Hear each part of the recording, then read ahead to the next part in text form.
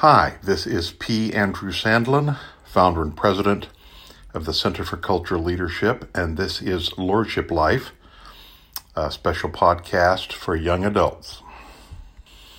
Our topic today is things that make bad masters, and I'm reading from Romans chapter 6, verses 16 and 17.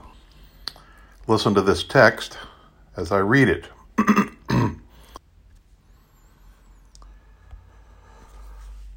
Don't you realize that whatever you choose to obey becomes your master? You can choose sin, which leads to death, or you can choose to obey God and receive His approval. Thank God, once you were slaves of sin, but now you have obeyed with all your heart the new teaching God has given you. Maybe you've heard the saying, some things make good servants and bad masters. Water is a good example. Water is the universal solvent. It's a remarkable gift of God. We often don't consider this about water because it's so pervasive around us. It's so plentiful. Most of the earth's surface is made up of water. You are made up mostly of water, as I am. If you don't have water, you'll die very quickly. Even if you don't have food but do have water, you can last quite a while. We drink water and we wash with water. We wash other things with water. We water the soil so that plants will grow. We can't imagine life on earth without water. In fact, it couldn't exist according to how God's made us. Water makes a great servant, but it makes a pretty bad master. Water's pretty dense and heavy. You might not know that unless you've picked up a bucket of water. It's pretty heavy, isn't it? If you're submerged in water for any length of time, you'll drown. Perhaps the most graphic way in which we can learn that water makes a very bad master is in a tsunami. Perhaps you've heard of this before or seen pictures or movies about it. They don't happen in the United States very much at all, but they often happen in Southeast Asia and other places. They usually occur when there's a displacement in the water as a result, for example, on the ocean floor, an earthquake that pushes water quickly upward, and that creates a wave. And as the wave moves toward the closest shore, if there's a narrowing, that wave becomes, as it moves quickly toward the shore, a wall of water, sometimes anywhere from 40 to 60 feet high. Maybe you remember hearing about the dreadful and devastating tsunami in Indonesia a few years ago. You can look it up on YouTube or Google. Watch the movie called The Wave. It's a Norwegian movie, I believe, but it's very powerful. Water, an example of something that makes a very good servant. We couldn't live without it, and yet a very bad master. But I'm not talking mainly about water today. I'm talking about things in our moral life and in our spiritual life. I'm going to mention several things, particularly relevant to your age, about the ages of 12 to 19. That make very bad masters. First, entertainment makes a bad master. Entertainment is just about anything that we consume, particularly through our eyes and ears, that give us great joy and that keeps our attention. I imagine we could also say that eating is an entertainment, though that's not how we generally use the word. We tend to think of movies and TV shows and theatrical plays, and for some older people, going to art exhibits as entertainment. But what I want to hone in on today, a major entertainment for young adults, is gaming. Video games. Of course, games have been around a long time, probably just about since man was created.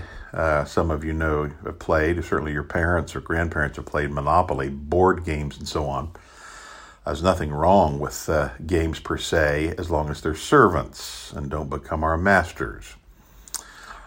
But as you probably know, there's a difference between Monopoly and a lot of video games.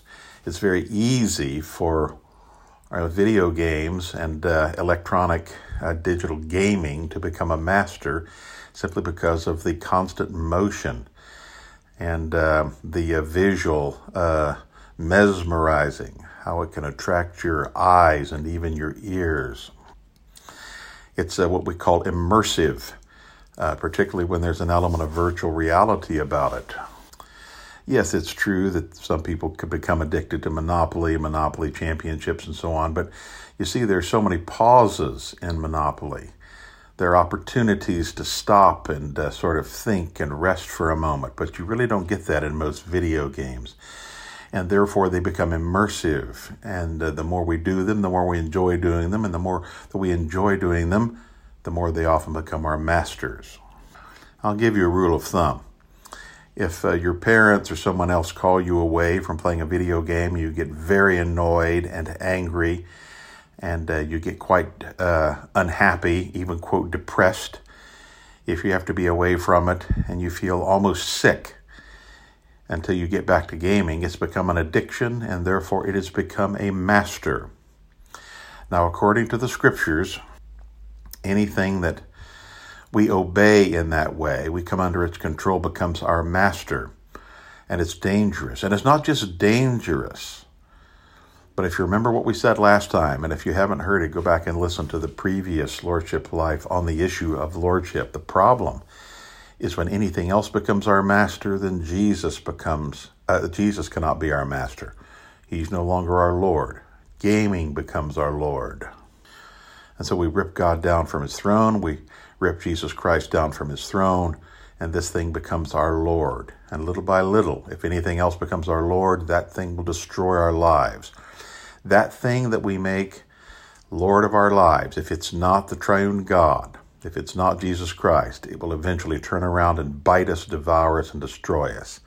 Entertainment in the form of gaming is one example of that. There's a second thing that makes a bad master, and that is the desire for approval and acceptance. Now, all of us enjoy, or almost all of us enjoy, the company of other people, and particularly people that we like. We want them to like us, and we want them to approve of us, and we like to do things so that we will get their approval. There's nothing wrong with this. If parents have basically good and obedient children, they should approve of them. And if we have friends that are basically good friends, we should approve of them and accept them. The problem, however, is that sometimes the desire for approval, the craving to be accepted by people, actually becomes so important to us that it does away with and submerges everything else. It becomes a master. There is a friend, a boyfriend, a girlfriend, or just a general friend that we like so much and love to spend so much time with so often that we will do anything to preserve the approval of that person.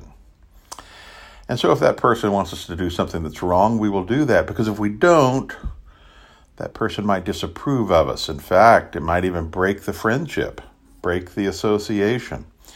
And therefore, we're willing to whittle ourselves away, as a young boy or girl whittles away on a stick until eventually there's nothing left. We whittle ourselves away. We have no strong beliefs. We no longer obey God or his word, because we're willing to sacrifice everything just to get somebody's approval. My young friends, listen very carefully to this. In the very end, the only approval that you must have is God's approval. If you have good and faithful parents, you should long for their approval. But even more important than their approval is the approval of God. You must obey God above everything and everybody else.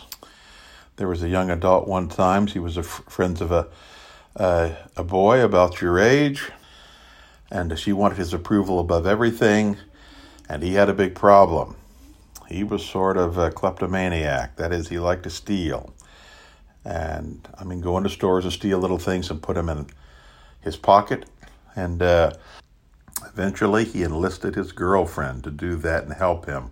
She didn't really want to do it. She didn't really like to do it, but because she wanted his approval more than anything, she did it, and they both were caught, and they both suffered greatly at the hands of the justice system. Why, in the particular case of this young lady, did she do this? Because approval became a master and not a servant. And then finally, sexuality, sexual intercourse can become a master and not a servant, and little by little destroy our lives. Now, sex is a beautiful gift from God. Obviously, you know it's a way that God propagates the human race. It's given for enjoyment, but within God's way, and God's way is within marriage. In fact, that's a big part of what marriage is, bringing a man and a woman together so that they will enjoy a life of sexuality and intimacy, being very close to one another, the closest human way possible on earth, and bearing children and enjoying their lives together before the Lord. So sex is a beautiful thing as a servant, but it makes a very bad master. A good example in the lives of many young adult men is pornography, which is photographs, and I don't mean just physical photographs, today probably even more digital photographs on your phone and computer of women that are undressed with very little clothing on. In fact, you can see a lot of what we call softcore pornography just on regular routine TV. I can assure you that according to the Word of God, this is a sin. To look on a woman to lust after her, the Bible says, committed adultery already in our hearts. Now, here's the thing about pornography. Once you start looking at it, it becomes very addictive. That is, you have to feed this desire more and more, and then the more you watch it, the more you have to see harder and more bizarre things, and eventually it ties you up. And eventually you feel you can't live your life or go a day without seeing it. And you'll do anything to have it. And it'll destroy lives, you'll destroy your parents, you'll destroy your friends in order to have this addiction. But not just, of course, looking, there's also the act of illicit sex. And by that I mean sex outside of marriage. Now, here's a rule of thumb for this, and I'll be done in just a moment. Don't start down the path of what is often called making out or fondling one another's body parts, thinking, well, don't worry, we will stop. We won't go as far as actual intercourse. That's the way that it always goes with people who end up committing the terrible sin of fornication. They always thought they could control it.